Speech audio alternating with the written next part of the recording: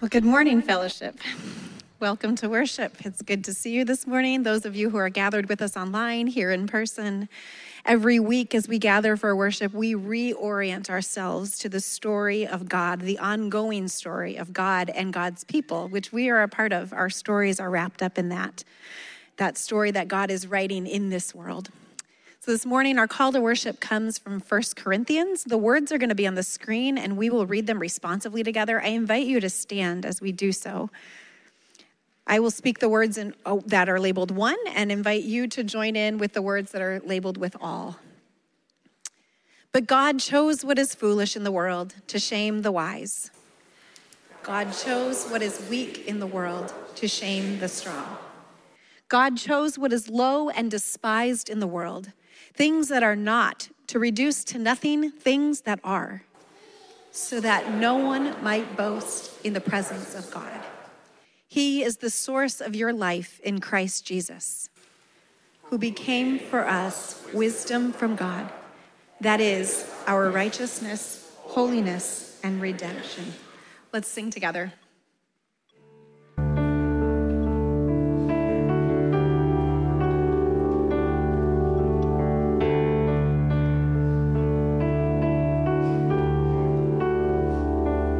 In the darkness, we were waiting without hope, without light, till from heaven you came running. There was mercy in your eyes to fulfill the law and prophets. To a virgin came the word from a throne of endless glory to a cradle in the dirt.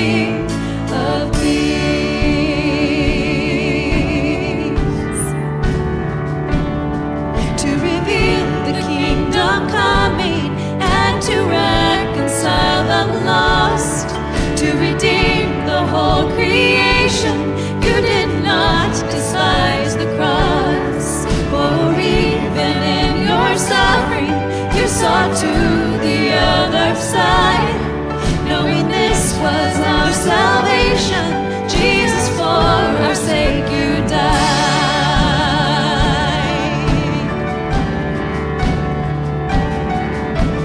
Praise the Father, praise the Son, praise the Spirit, three and one.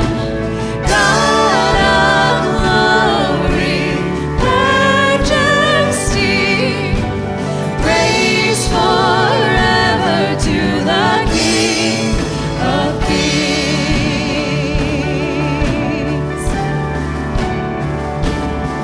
And the morning that you rose, all of heaven held its breath, till that stone was moved for good, for the Lamb had conquered death. And the dead rose from their tombs, and the angels stood in awe, for the souls of all who'd come to the Father are restored. And the church of Christ was born, then the Spirit lit the flame. Now in His gospel truth of oath, shall not kneel, shall not faint. By His blood and in His name, in His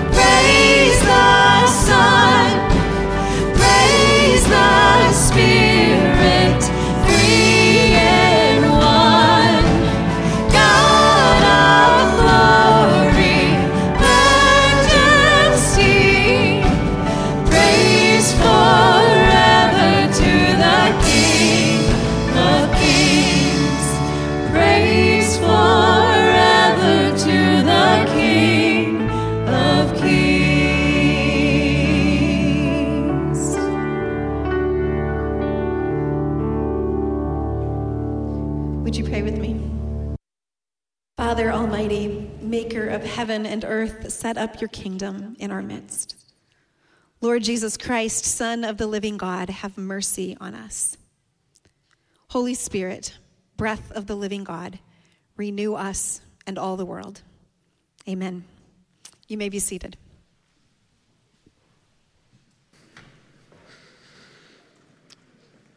Well, this morning we have the great privilege and honor and joy of baptizing children into the family of God.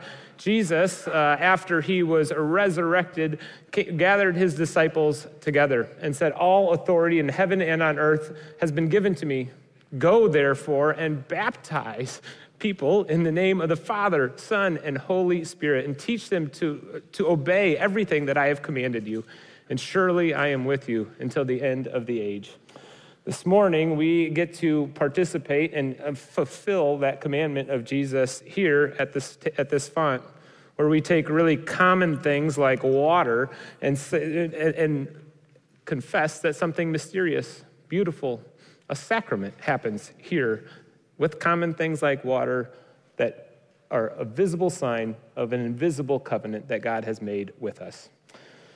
In baptism, God promises to forgive us of our sins, to unite us to Jesus Christ in his life, death, and resurrection, to adopt us into the church, and to send his Holy Spirit daily to sustain us, and finally, to raise us up to the life everlasting.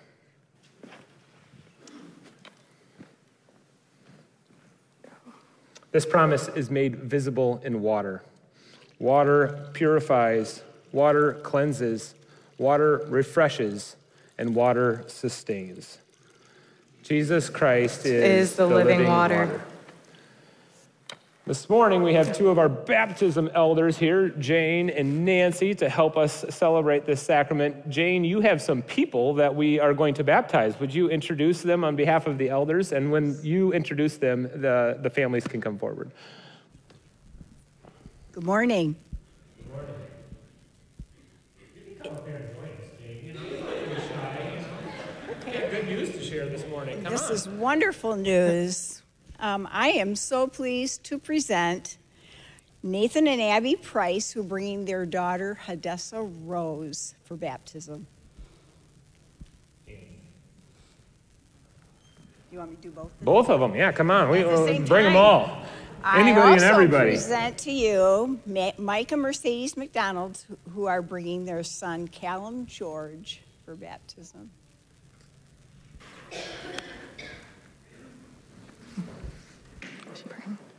No prayer. Oh.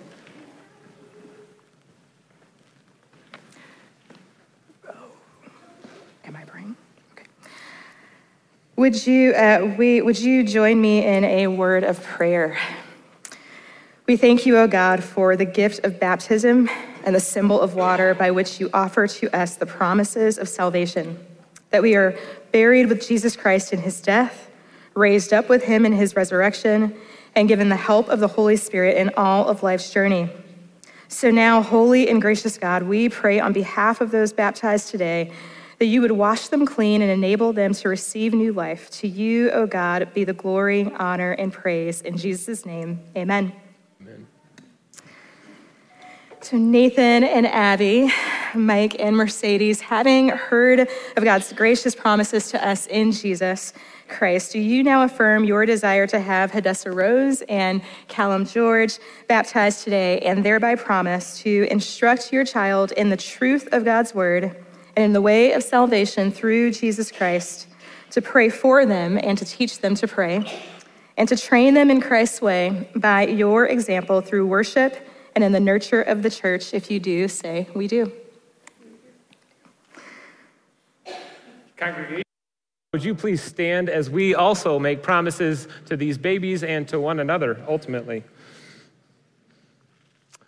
As a covenant community called Fellowship Church, we promise to love, encourage, and support these families by teaching the gospel of God's love, by being an example of Christian faith and character, and by giving the strong support of God's family in fellowship, prayer, and service. You may be seated. So first, we have Hadessa Rose. Hi, Hadessa. Hi. Oh, man, you are so precious. Hey, how's it going? You're like, strange person. Don't know you. Hi. Hadessa Rose, your parents selected for you the verse from Proverbs 31:25. She is clothed with strength and dignity, and she laughs without fear of the future. Hadessa, dearest Hadessa, let me remind you of a most beautiful truth. Hadessa, our Father's love rests upon you. And Christ Jesus, the Savior of the world, knows your name. Yeah, he does. Hadessa, for you, Christ came into the world. And for you, Christ lived a blameless, spotless life. And for you, Christ died. And for you, Christ conquered death. Hadessa, your baptism this morning is a testament to the truth that the scriptures proclaim, that we love God because God first loved us. And so, Hadessa Rose, I baptize you, in the name of the Father. You're doing great. In the name of the Son, and in the name of the Holy Spirit. Amen. Would you pray with me? Heavenly Father, gracious Son, and loving Holy Spirit, we are so immensely grateful for the promises of baptism, this promise of covenant grace and mercy that is extended to us and that is extended to our children. We are so grateful that even though Hadessa does not yet know this promise, that this is a promise that you enfold her in. We are so grateful for her parents and their faithfulness. We are so grateful for this church community that is pledged to walk alongside them. In the name of Jesus Christ, we all pray. Amen. You did so great. Here you are. I'm going to try to hold Callum George, but we practiced before, and he wasn't super excited. Are you still not? Yeah? Whoa. Sorry. There's a lot of people that have that reaction when I come near them. They get closer to the other people. Callum George, it was, first I'll say that your parents chose a verse for you, and it's Isaiah 41:10. So do not fear, for I am with you. Do not be dismayed, for I am your God. I will be your strength, and I will help you, and I will uphold you with my righteous right hand. Callum, can I hold you just for a second, buddy? What do you think? Just for a second. Here, I'll let you look at mommy. Look at. There's mommy. I'll hold you outward. Callum George, it was for you that Christ came into this world. For you he lived, and for you he died. Even though you know nothing of it, we love because Christ first loved us. Can you touch the water? What's in here? What's in there? Oh, yeah? Callum George, I baptize you in the name of the Father and of the Son and of the Holy Spirit. We'll go fast. Boom. And I won't get you. Oh, yeah. Oh, yes. God, thank you for Callum George. And I thank you that you love him. It's better, isn't it? Just like a mama loves you, God loves you even more. You're a child of the covenant, Callum. Let us celebrate and welcome these folks into the family of God.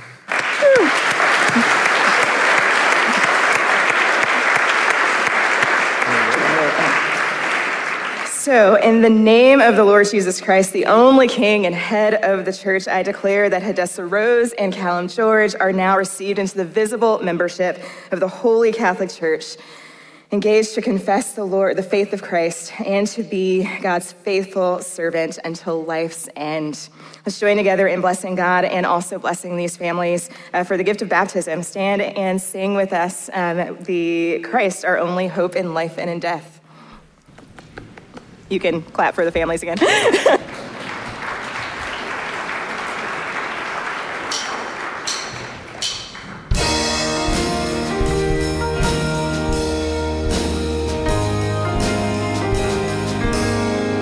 What is our hope in life and death? Christ alone.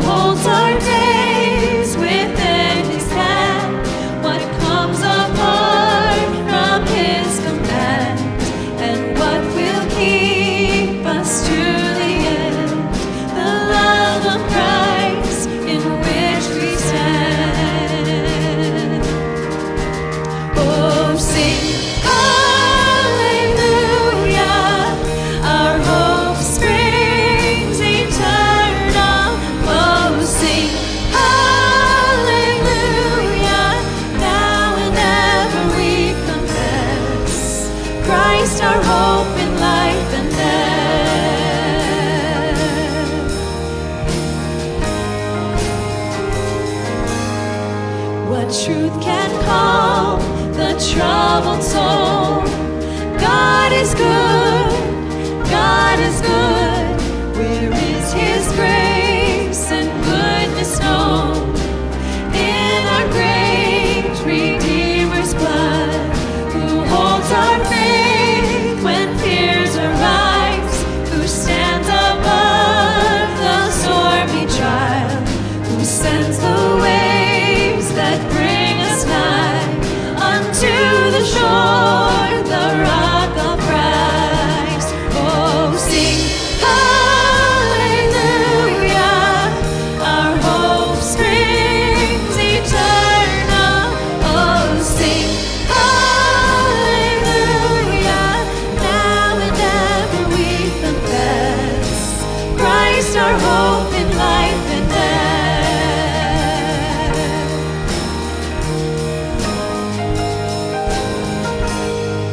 Unto the grave, what will we sing? Christ he lives, Christ he lives, and what reward will heaven bring?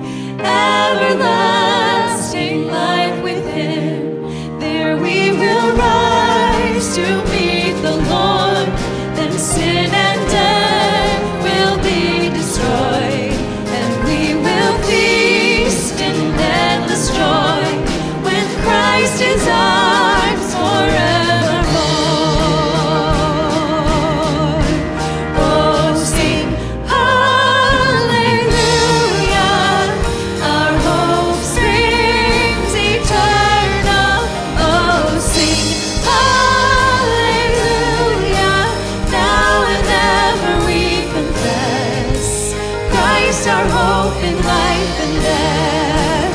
Oh, sing hallelujah, our hope springs eternal. Oh, sing hallelujah, now and ever we confess Christ our hope in life and death.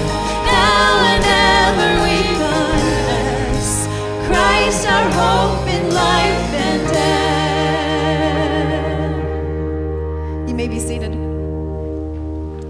Good morning, Fellowship. My name is Tiara. I am one of the pastors here at Fellowship, where our mission is to love God and others as an accepting community centered in Christ and focused on developing faithful followers of Jesus. Just a couple of things for us this morning. If you are new with us, we would love to connect with you, whether you've been here for a week or you've been here for a few weeks and you're ready to take that next step to get to know the Fellowship community. There are some connection cards in the back to help you do just that. You can fill out that connection card. You can give it to one of the pastors, or you can take it over to the Welcome Center. There's some great folks there who would love to meet you and greet you by name and also help you to take that first step to getting to know our community a little bit better. Secondly, we are preparing for our All Saints Sunday. This is coming up next Sunday. On All Saints, we honor the lives of the faithful who have gone before us. These are ordinary saints who were pillars of the faith, ordinary saints who impacted our faith, ordinary saints who did life with us as family, maybe parents or grandparents or aunts or uncles, but also as friends and neighbors and colleagues and teachers and coaches.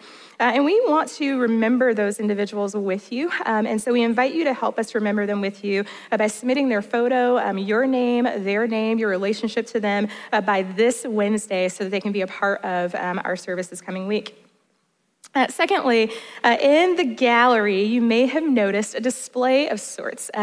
We have been in a sermon series that we've been calling Between the Lines, where we're reading the scriptures and we're looking for Christ between the lines. And in that display or that installation that's out in the gallery, you'll notice that we're also reading the scriptures and we're reading the stories of our own time and reading them together in hopes of finding Christ between the lines of both stories. So it's a pretty amazing display, and if you have not gotten a chance to get to it yet, you've got about 3 weeks left to kind of take it in. So I highly encourage you to view that in the gallery area. We are celebrating several things this morning, really, really amazing things. We had 11 families join our church this past week. That's something like 29 people. Yeah, seriously, it's amazing. These are folks who have covenanted with this community, and you have in turn covenanted with them to walk alongside them in life and faith as well. We officially have all of our Kids Hope mentors. That's a rousing 51 mentors. Woo! Yeah, 52,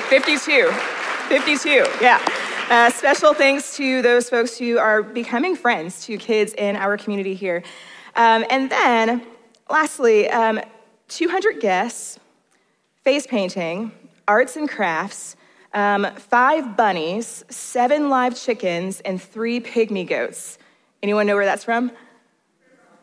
What was it? Fall Fest Chili Cook-Off. Yeah, absolutely.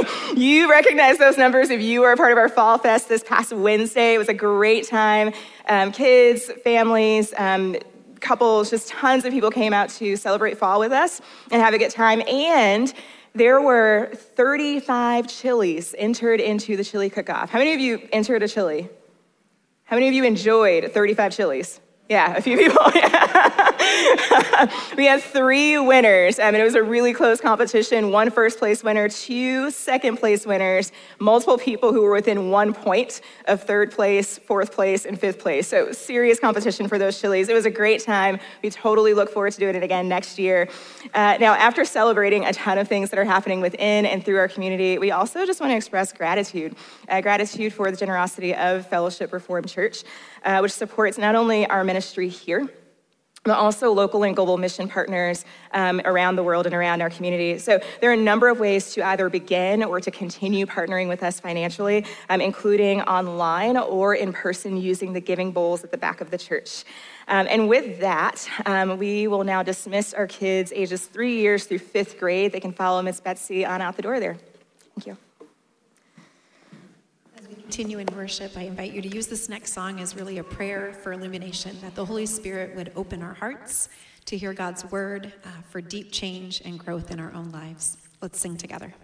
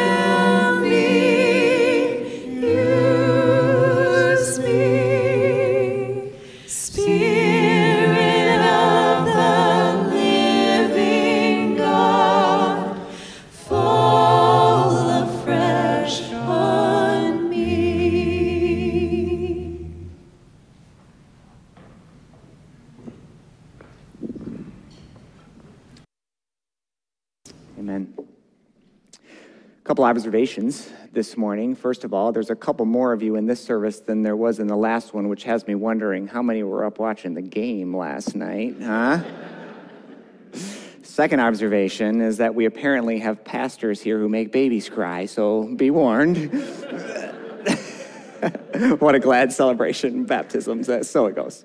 The Lord be with you. Today we continue in our series of reading between the lines, and if you were with us last week, we were into one of the stories of King David, and King David, among other things, is known for 3 rather famous relationships, if you will. First is when he was young, he's famous for the battle that he had with the cruel and taunting giant named Goliath. It's America's favorite underdog story, and it actually appears on Wikipedia as the lead example of an underdog story, David defeating Goliath.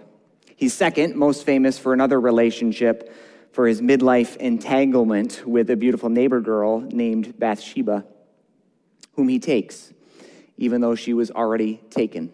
We looked into that story last week, and tragically for both of them, it's a story of innocence lost. Third, however, David is also famously known for his deep and constant relationship with God.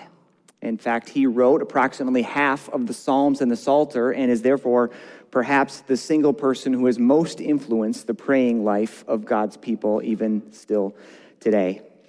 Those are David's three famous dealings, but then he and Bathsheba had a son named King Solomon, who is also famous for three other things, and two of those three things have been made famous, at least in a little bit of a different way, by Disney. The first story, our story today, is kind of like Aladdin's genie in a bottle, where it is a make-a-wish type of story. God comes to Solomon and says, ask whatever you want. And Solomon surprisingly asks for wisdom in that particular story.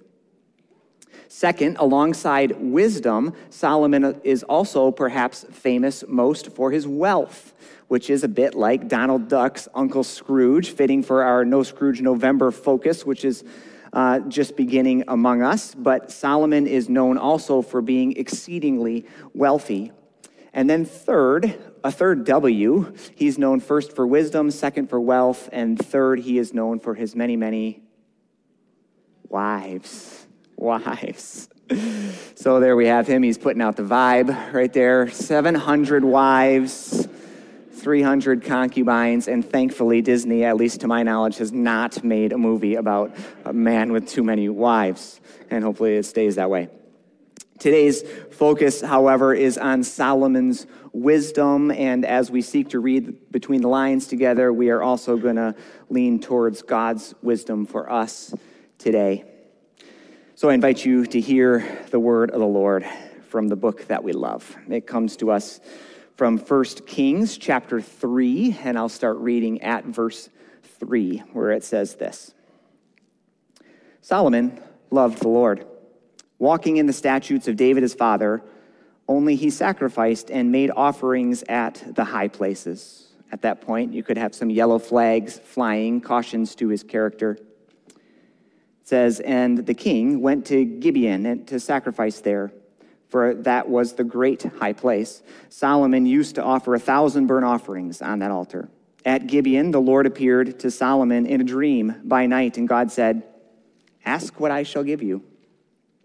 And Solomon said, you have shown great and steadfast love to your servant David, my father, because he walked before you in faithfulness, in righteousness, and in uprightness of a heart towards you.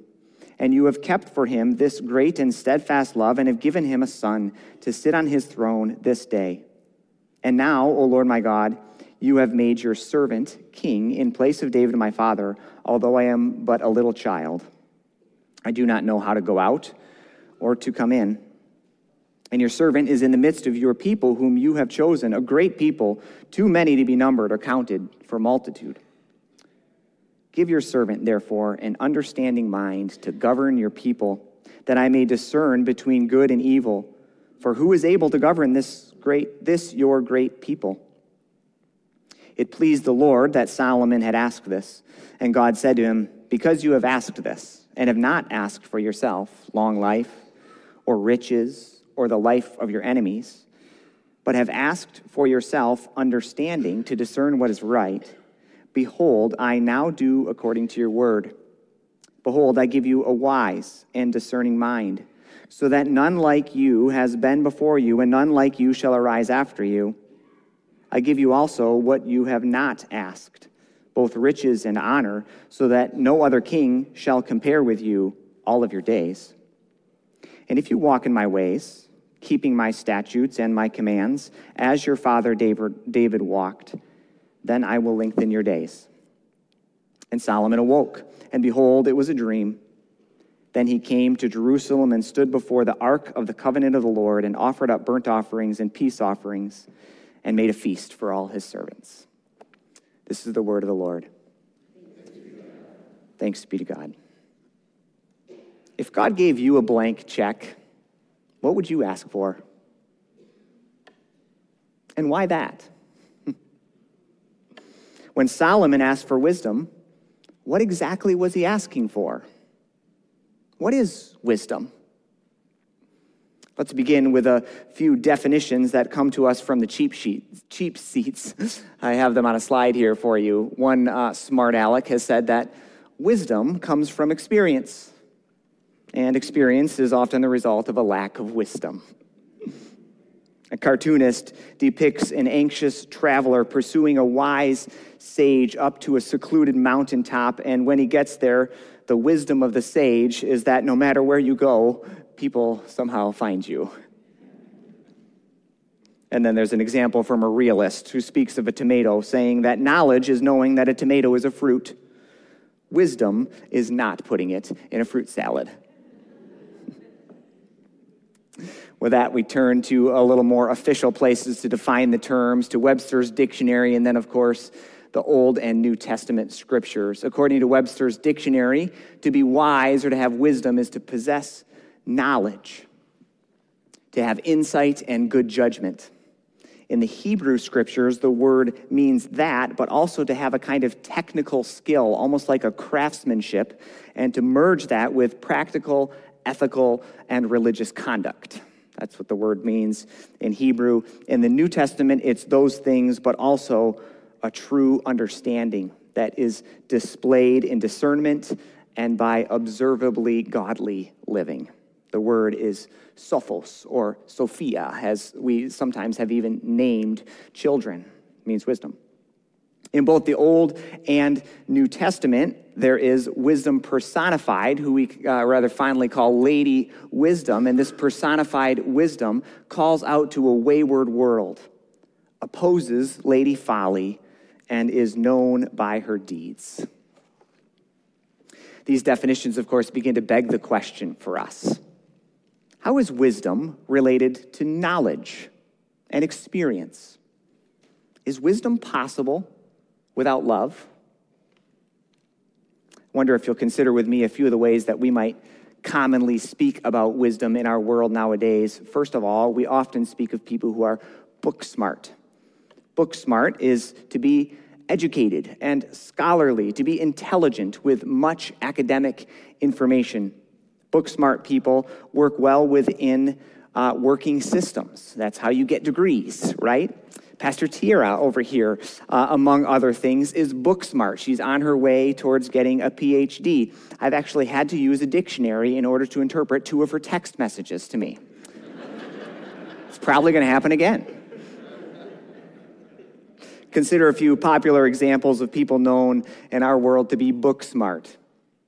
There's Ken Jennings, who is the famous big-time winner of Jeopardy! 75 games straight, over $2.5 million in winning. He's book smart, but is he wise? Or consider these other numbers. These are some of the highest known IQs in our world today. And if you don't know, I didn't, the average American has an IQ around 100. Albert Einstein, who is perhaps one of our favorite examples of a super smart person, is known to have an IQ of about 160. These people are really, really smart. But are they wise? Well, you don't have to be book smart. You can also be street smart. That's another term that we might use today about people who are a certain kind of wise. These people are often self-taught. They are trained by life experience and seasoned in the school of hard knocks. Street smart people are often adept at working around broken systems. We might describe them commonly as savvy or not gullible. Street smart people. A little bit ago, I was given one of these little mind puzzles. It's a wooden airplane, and it's just 2 parts, and the wings are supposed to come out, but they don't. I've had it for a month and never solved it. I brought it to our Fall Fest this past Wednesday night and shared it with a bunch of people. They too were puzzled by it, and then I brought it to Keith Brown. He had never seen it before. Keith Brown is a bit of a natural genius, a street smart kind of guy. He solved it in less than 5 seconds. I'm serious. I didn't know whether to hug him or to cry. Pretty great. Consider a few other popular examples of street smart people in our world today. There's Marshall Mathers III, otherwise known as Eminem. He failed 9th grade 3 times and then went on to be Detroit's biggest rap star. He's rich and he's famous, but is he wise? Or there's MacGyver, who apparently carries a missile on his shoulder. Who doesn't? MacGyver can do anything with almost nothing. He is a figure-it-out kind of guy. But is he wise? Or finally, there's Harriet Tubman, who received very little formal education at all, and she is one who made the best of some of the very worst situations. Is she wise? Alongside book smart and street smart, you might also think of folks who are soul smart. Soul smart people are often called saints or sages. A saint would be one who is mostly focused on personal piety, individual holiness, and they're often willing to take extreme measures in order to achieve it. A sage is a little different. A sage is one who is more focused on the common good, willing to make compromises so that all, not just some, might flourish. A sage is familiar with the golden mean. The golden mean would say that in between the extremes is something worthwhile. So courage is right in between cowardice and recklessness. Or generosity is right in between hoarding and wastefulness. You get the idea. But most importantly, these soul-smart types, whether saints or sages or both, they seek to integrate 3 of the Bible's most common claims about wisdom. Namely, that it is from God, that it is for discerning between good and evil, and it is, third, so that we can live well in God's world. But the uncomfortable reality is that in many places, the saints and the sages alike are often viewed as fools by our world's standards. As we said even in our call to worship this morning from 1 Corinthians chapter 1, the wisdom of God is often perceived and received as a kind of foolishness in today's world. And so let's be honest, in America, you're a fool, right? If you don't ambitiously pursue whatever is more, bigger, faster, newer, better, whatever. Profits, products, pleasure, popularity, you name it. But the saint says, no thanks. And the sage says, enough is good. Together, they are soul smart. So consider a few examples of folks that you might recognize. There's Mother Teresa, who is famous for saying, do small things with great love. She was saintly, but was she wise? There's Desmond Tutu, who saw some of the world's very worst in South Africa and in apartheid, and yet he's known as the smiling saint or sage. He's the smiling one, but was he wise? Finally, there's you. Are you saintly? Are you sagely? Are you wise? I love the story of a business school graduate who went on vacation one day to a small fishing village. While there, he saw a fisherman returning from the ocean on a small fishing boat. He had made some great catches, and the vacationer then asked him, why don't you stay out longer? You could catch more fish, sell them in the market, and make a better life for yourself. The fisherman replied, my life is good. I rise early with the sun, bless God, sip coffee, and then go fishing. I catch enough for my family, return in time for lunch, play with my kids, and then go out and mentor neighborhood kids and their fishing endeavors as well. And in the evening, I go out with my wife into the town. We sip wine, go dancing. and go to bed grateful. Well, listen, said the vacationer, I can help you. You're a good fisherman. Fish more and sell more, and you can get a bigger boat. And then you'll get a fleet of boats, and your profits will soar, and soon you'll have an office in the big city. Oh, said the fisherman, well, how long will this take? And the vacationer said, about 15 years, but by then you will be filthy rich. Then what? Said the fisherman. Well, what do you mean? Then you could do whatever you want, said the vacationer. You could rise early with the sun, bless God, sip coffee and go fishing. You'd make it home in time for lunch with your family, and you could play with your kids and then teach neighborhood kids to fish in the afternoon. In the evening, you could go with your wife into the town and sip wine, listen to music, and go to bed grateful. With that, the fisherman and the vacationer looked at each other and both smirked, and they went their separate ways. The moral of the story is that small-town fisherman just might have been soul-wise. With all of these things in mind, I invite you to return now to the wisdom of King Solomon. Was King Solomon book-smart? Probably yes. We don't know for sure. I don't know for sure. But he was the son of the king, and so he probably did get the best education available at the time and in that particular place. We can't list off his degrees, but we do know the books that he wrote.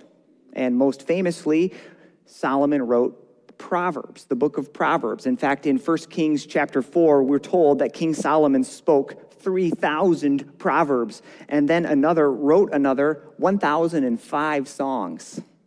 We're told in that same passage that he understood nature uniquely and that people from all nations came to hear his wisdom. He was very likely book smart. Here's a couple of his proverbs that might ring a bell for you. Proverbs chapter 3, verse 7 and 8. Do not be wise in your own eyes. Fear God and shun evil. It's healing for your body and strength to your bones. Or this one, Proverbs 13, verse 20. Walk with the wise, and you'll become wise. The companion of fools suffers much harm.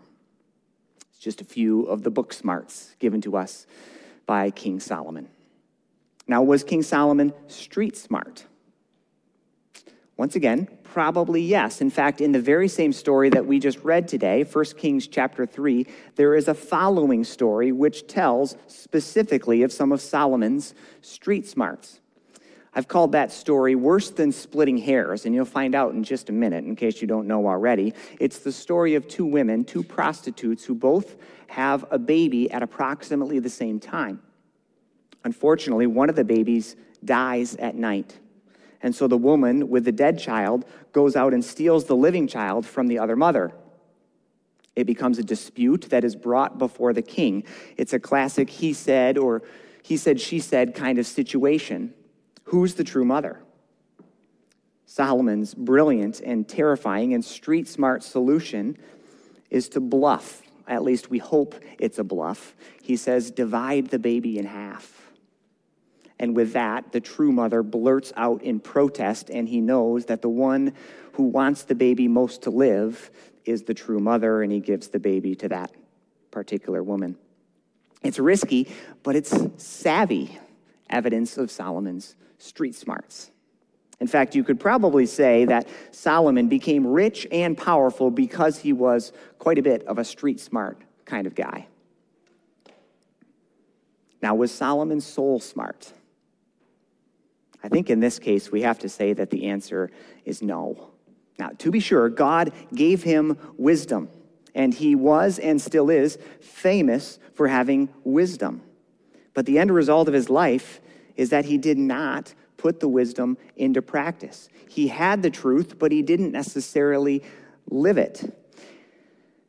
There's the story in Deuteronomy chapter 17. You could look it up later, but it's the story when the Israelites are begging God to have a king.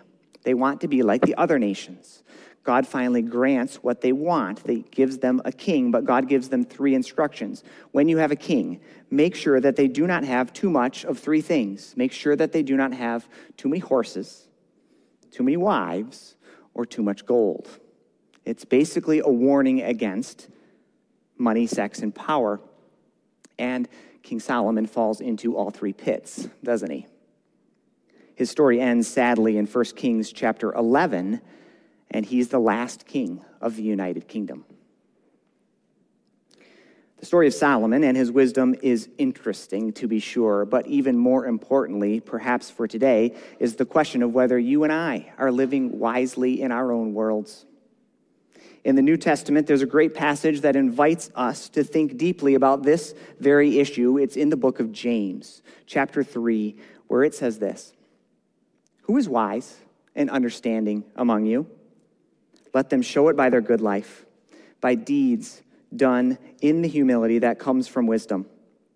But if you harbor bitter envy and selfish ambition in your hearts, do not boast about it or deny the truth. Such wisdom does not come down from heaven, but is earthly, unspiritual, demonic. But the wisdom that comes from heaven is first of all pure, then peace-loving, considerate, submissive, full of mercy and good fruit, impartial and sincere." And it concludes by saying this about the wise ones. It says, "Peacemakers who sow in peace reap a harvest of righteousness." According to that text, wisdom is not only impressive book smarts. It's also not only impressive street smarts. Above all, wisdom is demonstrated by living a good life. And we do not do this by pulling ourselves up by the bootstraps. In fact, in that very same book, in James chapter 1, it says also that wisdom is a gift given by God freely to all who ask for it in truth. And wisdom has been given, friends. God only wise has become God in the flesh. We call him Jesus, and he was a very wise teacher. In John's gospel, before his birth, Jesus is described as the eternal logos, the logic of God, something you might call a certain kind of book smarts in the flesh. In Luke's gospel, we find the only verse that describes Jesus as a teenager. As he's growing up, it says that he grew in wisdom and in stature and in favor with God and with people alike.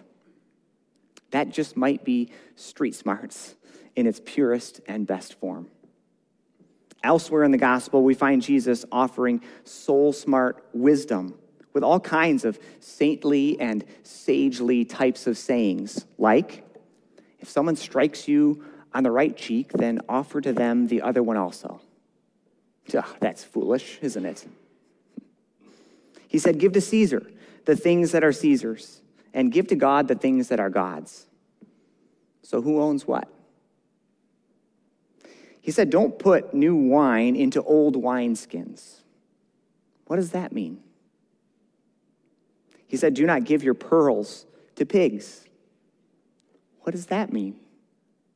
He said, let your yes be yes and your no, no. Everything else is a dog and pony show. That's my paraphrase. Jesus calls it evil. I wonder how many Christians, Christ followers today, have even tried to understand those sayings. Who lives it? More likely, the wisdom of Jesus has not been tried and found wanting. It has been found difficult and left untried. He said, be wise as serpents and innocent as doves.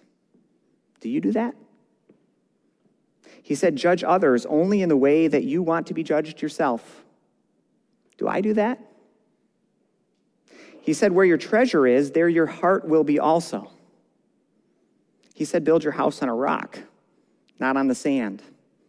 That's wise advice, literally and metaphorically. He said, give, and it will be given to you. A good measure, pressed down, shaken up, and flowing over, whatever that means. Seems to me that today it's common for us to approach Jesus first as our Savior, and then second, maybe, as our Lord, although some seem to take that up as optional. Further down the road, and sometimes entirely ignored, is Jesus as our teacher, and even more so, Jesus as our friend. But notice that that is a very different order than what the first disciples experienced of Jesus long, long ago. They knew him in daily life before they knew him at the cross and at the tomb. He was their teacher first, very likely their friend second, and only later was he their Savior and eventually also their Lord. I love the wisdom of Eugene Peterson, who has suggested that when Jesus said, "I am the way, the truth, and the life," he meant it. And he probably meant it in that order, which is to say that the Jesus way brings us to the Jesus truth, which produces the Jesus life, which is also to say that it might be that you cannot have the Jesus life apart from the Jesus truth, and you cannot have the Jesus truth apart from taking the Jesus way. About a year ago, I had a person come to me asking for some wisdom. This was probably their first mistake. Regardless, they were beginning to take a different path than they had been taking before, and even in the past few months, this was new. They were shifting their understanding of the faith and even their opinion of some of the Christians that were closest nearby them. And so they came and they asked whether I thought these new ideas were accurate, godly, and so forth. Now, to be clear, this was not a political issue. It was more of a spiritual formation kind of a thing than it was a political kind of thing, even though our spiritual formation or malformation certainly does affect the way that we engage politics. This was not a political issue. So I asked, where are these new ideas coming from? And they said, the internet. I said, oh, do you know the people or the organization that you're learning from? No. I said, okay, do you admire the people or the organization? In other words, are they living kinds of lives that you would like to emulate? And the person just looked at me in silence. I said, okay, how about this? Do you sense the fruit of the Holy Spirit flowing from these online authors? Or even more so, do you sense the fruit of the Spirit stirring in you as you interact with them? You know, the fruit of the Spirit: love, joy, peace, patience, kindness, goodness, faithfulness, gentleness, and self-control, the things of God. Do you sense these things there? I could see on this person's face that the wheels were turning. At least that's what I like to think. But again, there was no response. Which brings me back to the words of James, the brother of Jesus, which I think are really important for us to heed in our world today. As you consider your ways as wise or not, and as you consider Jesus as a wise teacher or not, remember it was James who said, "Who is wise and understanding among you? Let them show it by their good life, by deeds done in humility that comes from wisdom. For the wisdom that comes from heaven is first of all pure, then peace-loving, considerate, submissive, full of mercy and good fruit, impartial and sincere. Peacemakers who sow in peace reap a harvest of righteousness." So, friends, about the wisdom that you are seeking to know and live today, is it producing that kind of fruit? If not, you might want to try taking a different way into a better truth and toward a more abundant life. Maybe it's time to let Jesus be your wisdom teacher. In the name of the Father, and of the Son, and of the Holy Spirit. Amen.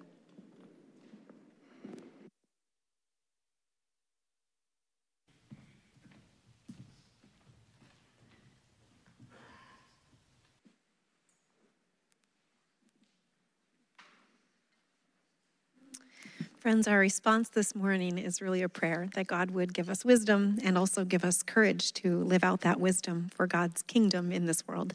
Let's stand and sing together. Your